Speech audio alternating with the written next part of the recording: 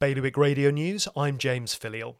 Family and friends have paid a moving tribute to a popular Anglican clergyman who passed away with coronavirus just before Christmas. The Reverend Giles Bartleman was curate at St Mark's Church for 3.5 years.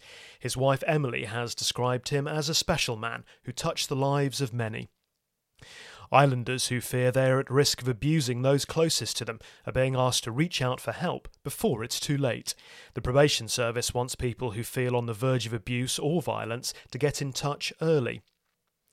The group behind the redevelopment of La Valette have now raised £900,000 towards its £1.5 million fundraising goal, with work set to begin this month. The latest update in the high-profile redevelopment was revealed after the Guernsey Community Foundation donated £25,000.